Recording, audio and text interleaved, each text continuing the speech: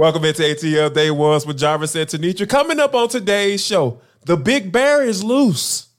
So we got word that the Steelers will indeed play their starters, but who are they going to actually line up against on the other side of the line of scrimmage? And last but not least, for the culture, what does Tua Tagovailoa and Club Onyx have in common? We'll talk about all that next. It's ATL Day Ones. Let's get it. This is ATL Day Ones, part of Locked On Sports Atlanta. And it starts now.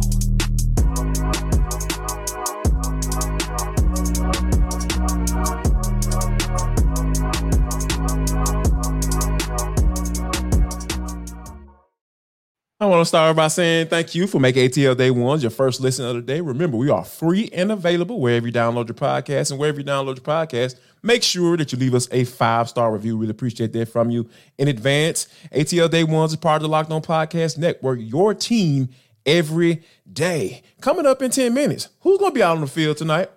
We'll talk about it. But first, we have to talk about the Atlanta Braves, T. They close out the series against the New York Mets. Uncle Charlie is back. He's on the mound. He's doing his thing. Double-digit strikeouts and back-to-back starts. I mean, when you think about it, T, seems like all you got to do is play against New York teams and you'll be good to go, right? Yeah, and really, maybe if you play into the month of August, because in the month of July, I think we were all wondering if Charlie Morton was going to be on the playoff roster. Like, were we even going to see him on the postseason roster? And now here we are in August, and we're back to calling him, I believe, is Uncle Charlie a compliment from you, Jarvis? Yes, that's a compliment. Yes. Okay. Yes. So I think we're back to calling him Uncle Charlie, right? Yes. Yeah. Yes. There we go. Mm-hmm. Because like you said, when you're out there striking out to the tune of double digits, and he's 39. I mean, it's unbelievable. And to do it consistently, because that was the one thing we talked about when we previewed this game yesterday. We said we need to see him string together multiple wins across time to know for sure that we are convinced that Charlie Morton is back. No different than what we were saying about Marcell Ozuna and what we needed to see out of him on a consistent basis. But for Charlie Morton, yes, we love to see it because he also has 3 back-to-back starts, 3 straight starts of scoreless innings. And This one is 7. Charlie Morton is going 7. We've gotten to a point in place where really we were just asking the Brave starters, can you give us 5 quality innings? 5 1/3, right. 5 2/3. Yeah, I got to get us to the 6 inning mark. But to think he went 7 innings and literally scoreless innings, 2 hits, 11 strikeouts. I mean, that is such an amazing stat sheet and so very necessary. And we'll talk a little bit more about this tomorrow, about just how important it is to be getting this out of the starting rotation, but that it's bonus because it wasn't a 1-0 win. It wasn't a 3-0 win.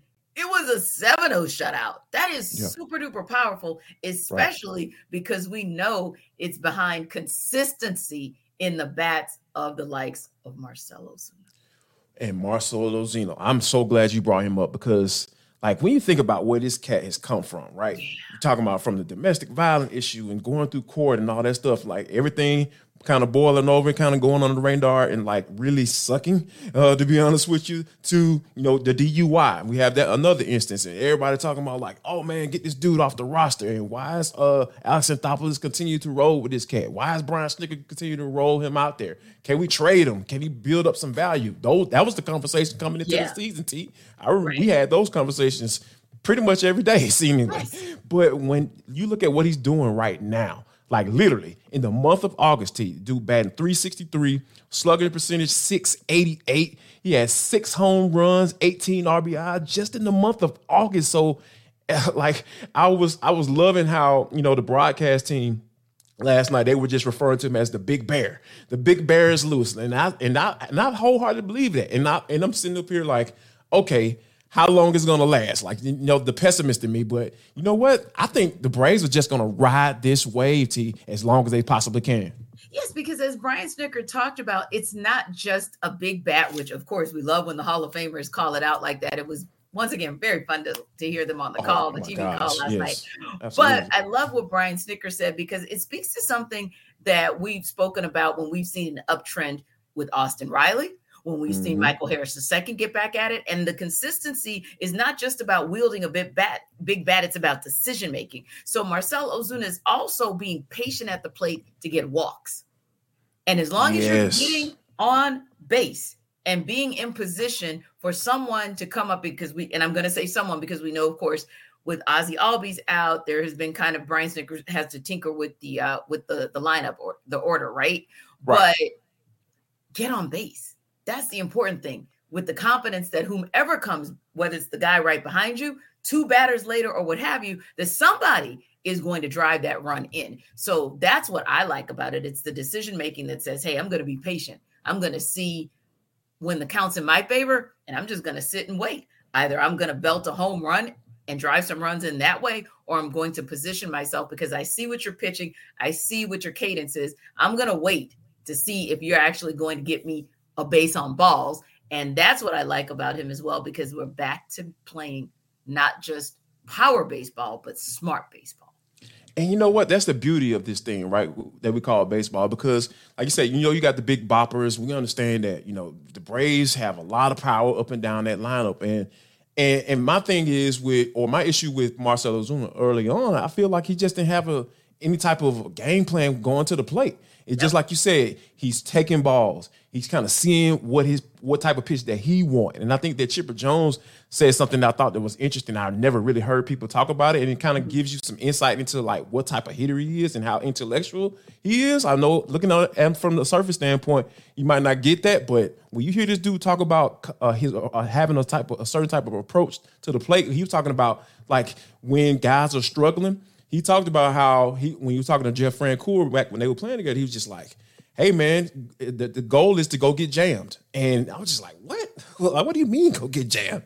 He's like, you rather get jammed than you go out there reaching for certain pitches, like especially when people are trying to hit you with the sliders, like down and away and stuff like that. And I was like, okay, that started to make a little sense because, that's some PhD level type hitting conversation that I know that a lot of people probably won't be able to sustain themselves in. So I think that when Marcell Ozuna now has a certain approach when he comes to the plate, he has a plan, and he's just not up there just swinging for the fences, I think that's why you reap the benefits of it this part of the season as we get ready to go down into the playoffs. Yeah, and you are also seeing some promising, some potential and some promising decision making from Vaughn Grissom as well. Got a triple last night. So to just see him we'll call it quote unquote in relief at second base, just good to see him be able to come and just contribute solidly. Don't have to do anything mind blowing. You don't have to be a guy who looks like, oh my God, he's probably a potential all-star. Nope. Just be solid. Just make sure that nothing goes awry. In the absence of an all-star second baseman, get the Braves to where they need to be. And then you hear some good feedback like we heard from Brian Snitker post-game about Ozzie and him being in position to come back off the short-term IL. So that was also some positive feedback for the Braves post-game Wednesday night. And before we move on, can I just give some positive feedback for that broadcast? Like Chipper Jones, Tom Glavine, John Smoltz, and Jeff Francoeur, like that is just... Like, I don't care about the, painting the picture and all that stuff, like traditional broadcast, play-by-play guy and all that stuff. They just throw those guys on there and they just figure it out. I just absolutely love it, T. And I think the height of it, the apex of it last night for me had to be Tom Glavine on a home run call. Right. It was just so, I'm just like, oh my God, this is so great. It really, really was. And then some of those early strikeouts from Charlie Morton where they were able to tell you, like walk you through every step, what Charlie Morton was thinking while he was on the mound, what he was thinking when he was getting in position, and then what he was thinking after he delivered it for the very next pitch or the next time that particular batter came up in the order. That was also cool too, because you are literally feeling like you are, but you're really literally feeling like you're in the minds and in the eyes of Hall of Famers that are giving you a sneak peek into what they're thinking when they go from standing at that mound, getting that ball in hand, and actually delivering that pitch. You really felt like you were almost right there with Charlie Morton because that broadcast team made you feel that way. So love this. We only got it twice this season. Like, bring it on. And we love Brandon Gaudin. Don't get me wrong. Brandon Gaudin is amazing on the call. This gives a different perspective when you have Hall of Famers and a very, very solid broadcaster in Jeff Rancourt to be able to give you just a different perspective. Yeah, those are some of the things that I really feel like we're probably going to get more than 2 next year if those guys, have time, the time allotted for it. So, like, when you think about that aspect of it, I really feel like they are going to definitely try to bring those guys back because, like, that is just like you said. I feel like I'm getting an education when I'm watching those guys. Also, I want to take some time out, guys, to let you know that this episode is brought to you by Bird Dogs. Let me tell y'all something about Bird Dogs because these folks have passed the test. What's the test? The test is they passed the big man test. Yes, I wore these things out to training camp because, it'd be hot outside. We got this big old heat wave coming through, slapping everybody upside the head and sweating like crazy. Whew. When you talk about Bird Dogs, birds are my go-to when I go out there because, like, you not in the stiff and all the stiffy cotton pants and all the khakis that feel like cardboard all against your skin. No, they got this inner lining that just kind of just shapes my thighs, just make me look like a little Adonis out there. I be feeling myself, and then I start seeing, NFL guys who've been training and work out 24/7. And then I kind of, come back down to earth. But, at least for the moment, the Bird Dogs make me feel real good. They got my little quad looking real good. So they fit better than the regular shorts people. So I need you guys to go out and check out Bird Dogs because they have passed the big man test and you need to go ahead and test these bad boys out at Wild. So go to birddogs.com/lockedon and the promo code LOCKEDON for a free white tech hat with your order. Yes, you're going to get a free hat as well. That's birddogs.com/lockedon or enter the promo code LOCKEDON for a free white tech hat. Now, you want to talk about passing a test?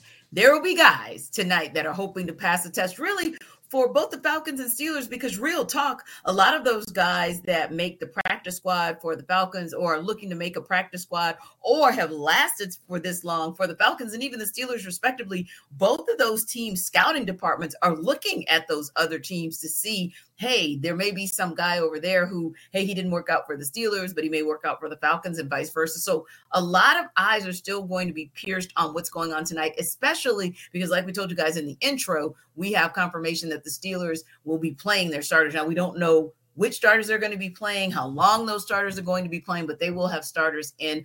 But there's word that for the Falcons, probably not going to see starters necessarily, which is fine because Jarvis and I talked yesterday about some of the starters on our wish list or some of those who are right on the cusp of starter that we would want to see. So now our question today, as we get ready to go down to the bins and check out this final preseason game, who maybe is on the fringe, on the cusp, maybe that guy who is kind of behind the scenes. I don't want to say third string, but I'm going to say third string, but who could really maybe contribute in situation, like situational football, or maybe on special teams.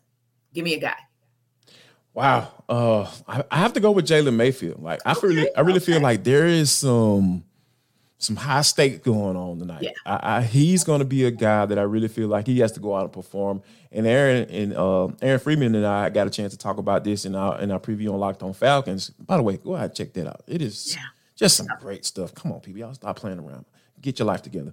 But I think that this is really huge for him because he was part of the inaugural draft class for Terry Fontenot, Arthur Smith, and third round pick. That's some draft capital. Like, that is some serious draft capital. Like, you look for some starting heavy rotational type guys in those slots. So I think now when you're going into the last game and we haven't heard that you have locked down this swing tackle spot, we are hearing other names like Josh Miles being inserted into the conversation, who's a journeyman around the league, a veteran guy. And even to the point where people are calling, and myself included, that, hey, you might need to pick up the phone and give a call to a vet, like, who might be lurking around, may get cut because for salary reasons or what have you. Mm-hmm. So I think right now the stakes are really high for Jalen Mayfield because I think it's at the point now where, dude, do you want to make this team? Like, that's the type of play that he's going to have. That's the type of opportunity I feel like he's facing tonight.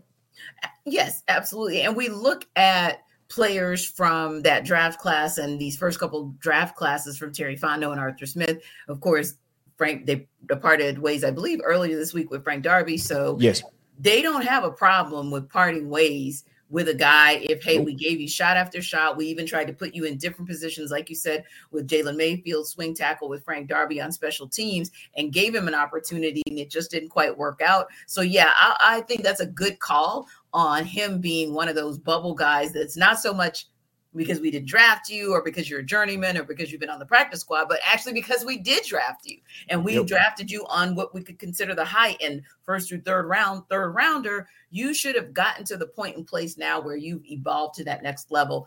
And I don't know that they're seeing what they need to see, but hopefully for his sake, they'll see what they need to see. Now, speaking of looking kind of down the chart, if you will, I would like to see, because he's actually been a name that we've continued to hear out of training camp and even into preseason, and that's DeMarco Hellams. Yep, I think that he is just really, and we had a little eye on him for a minute, even like reading the scouting report right after the draft, because it's like, he might be one of those sneaky ones like Grady Jarrett. And I'm not suggesting Pro Bowler, like, oh yeah, I'm just telling you out of the gates, he's going to be a future Pro Bowler. But my point being, there are guys. Tyler Algier was your sneaky late round pick from last year that was sneaky good. And Grady, of course, takes you back 8 or 9 years, but still sneaky good. DeMarco Hellams, couple picks during the preseason and things that you have seen out there, the fast and physicality that this team is really looking for, the versatility where, hey, they may swing him into the linebacker core or they may swing him out to special teams. And we've seen some guys as well go out to special teams and kind of find their way.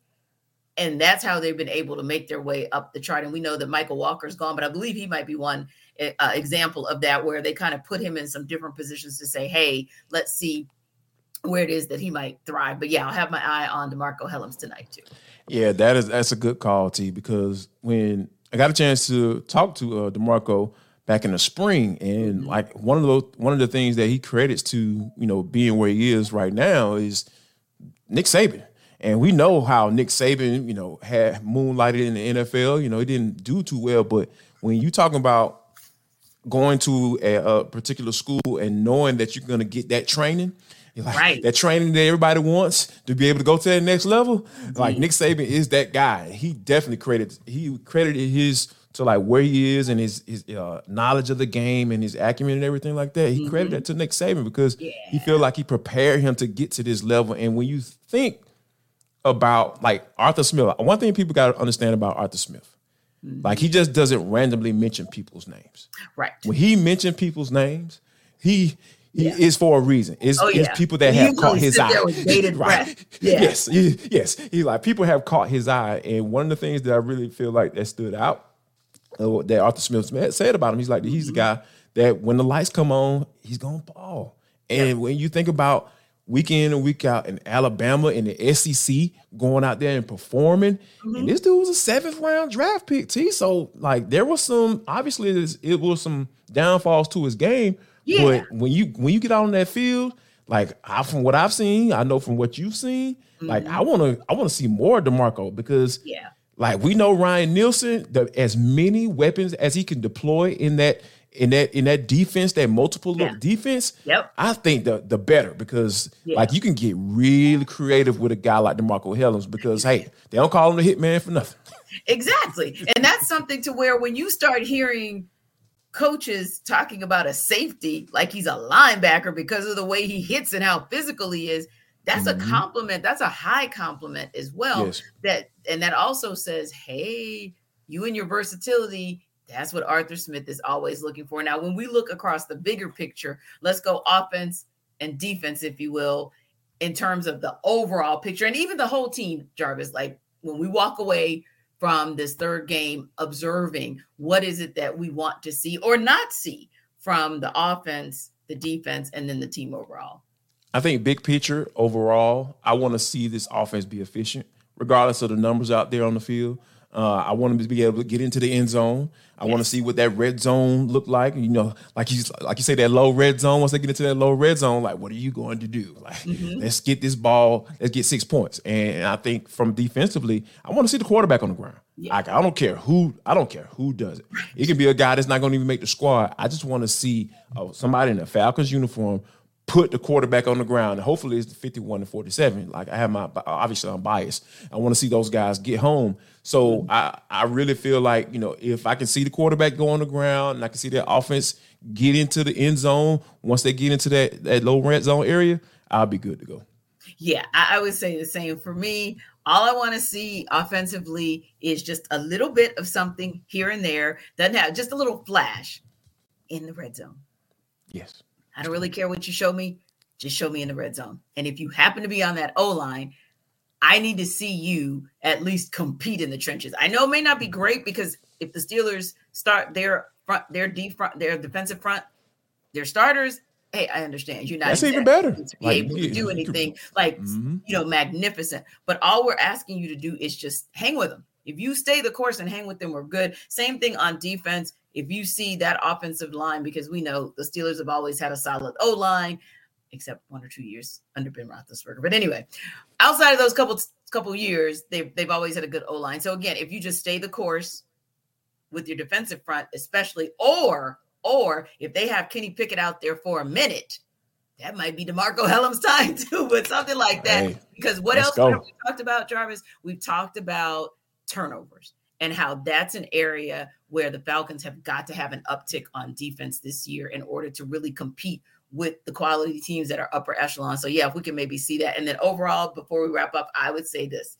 and this is just not for the Falcons, not just for the Steelers, but you really just hope for this all the way around the league. But you want to see the Falcons walk away with essentially a clean sheet, no major injuries of any kind, so that when it's time to rock will come September 10th, they are ready with a 53-man squad that is fully healthy and ready to rock and roll against the Panthers at the Benz. Absolutely.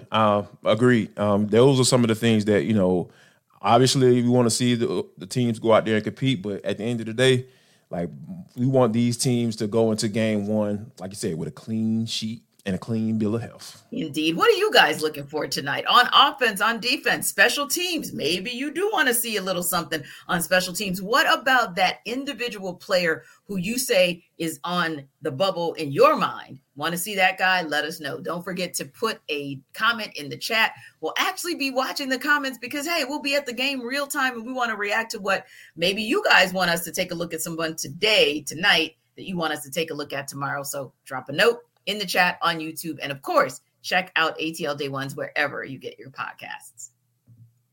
But T, this is For the Culture. It is the intersection between sports, entertainment, the culture, and sometimes whatever the hell we want to talk about. Because that's just how we get down on the show today. It's no different. T, when you think about like guys who have sense of humor, guys who have personalities, big personalities, one guy that comes to mind is Ryan Clark. And I really feel like he's one of my favorite analysts on ESPN because he implements his personality into his analysis. And I think that, some people got into a little feels, recently because he was talking about Tua Tagovailoa. And we know Tua is, if you see him out in the street in regular street clothes, you wouldn't know that he's necessarily a football player. And I think Ryan Clark kind of spoke to that when he said, he was like, yeah, Tua is happy. Those for those who don't know, that's a sports term, like fat and happy, little chunky, look like you worked out this off season. I look at guys, like, hey man, did you put on weight? Did you work out this off season?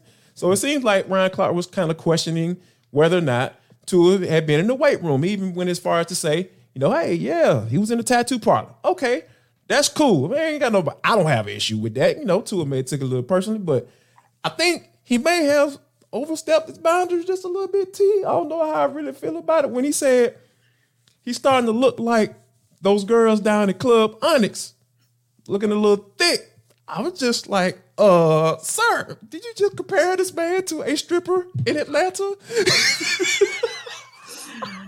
Yeah, it's one of those things where, Ryan is a dapper Don, right? And so he's a Kappa, you know what I'm saying? So, come on, you know what I mean? Exactly. So he keeps it tight all day, every day. No doubt, always, got to. Yeah, for him, I know his eye is probably going to see Fluffy faster than the rest of us. I love that term when you say that, Fluffy. So, Tua, maybe you are a little fluffy, and it's okay. If you feel like that is what is going to make you a better quarterback, because maybe, you felt like, hey, look, you've taken a lot of L's, A lot of them. a lot of hits. And maybe you feel like bulking up is the better way for you to defend. And it depends, because some quarterbacks will actually lose the weight so that they can be more agile, they can move faster. And some want to be more like along the Cam Newton, that size range, if you will, because take some hits. So you're right. Right. They want to be able to take those body blows, especially when they go into like dual threat quarterback mode. So maybe that's where his mindset was. But I would just say for Ryan, and shout out to Ryan Clark for writing a very, very nice follow-up on Twitter, X, and apologizing. But it wasn't just that typical apology of, I'm sorry if I said something that offended you. No, it was what you would expect from Ryan Clark. I'm going to fall on the sword. I'm going to do it very intellectually and very eloquently. Once I say this, I actually have thought about it. I'm going to wash my mouth and I'm moving on. And I think everybody should. Because at the end of the day, Tua Tagovailoa got out what he needed to get out, which was keep your name out of my mouth. I understand that. You had every right to be a little frustrated and feel some type of way, because people have been coming for you in a near disrespectful, if not disrespectful way since the day you got in the league. So I can understand where sometimes it might come to a fever pitch or a boiling point for you. I have no problem with that.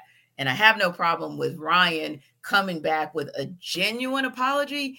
It's just something that our guy Steve Weish made a good point on X as well by saying, hey, shout out to you, Ryan, for addressing it yourself. No one had to tell you to address it, not ESPN or anyone else. You caught your own mistake. You acknowledge man stuff right there. Right. Exactly. And that's what Steve Weish essentially was saying. Like, you manned up, and I appreciate you, because as journalists, we all have a misstep at times.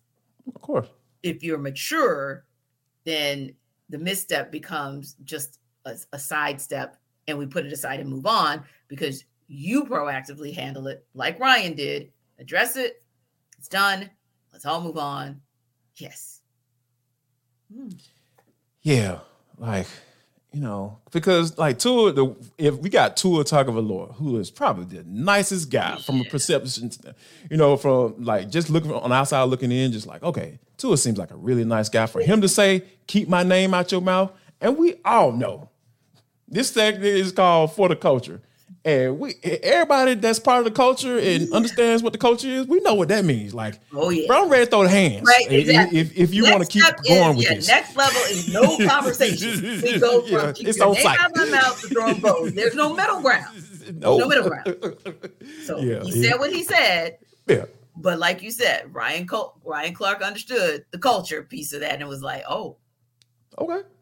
Let me see what I said that might have offended him. Oh, you know what? I can see how that would have offended him. And I'm going to go ahead and I'm going to say that, which is good. The West Bank of New Orleans is proud of you.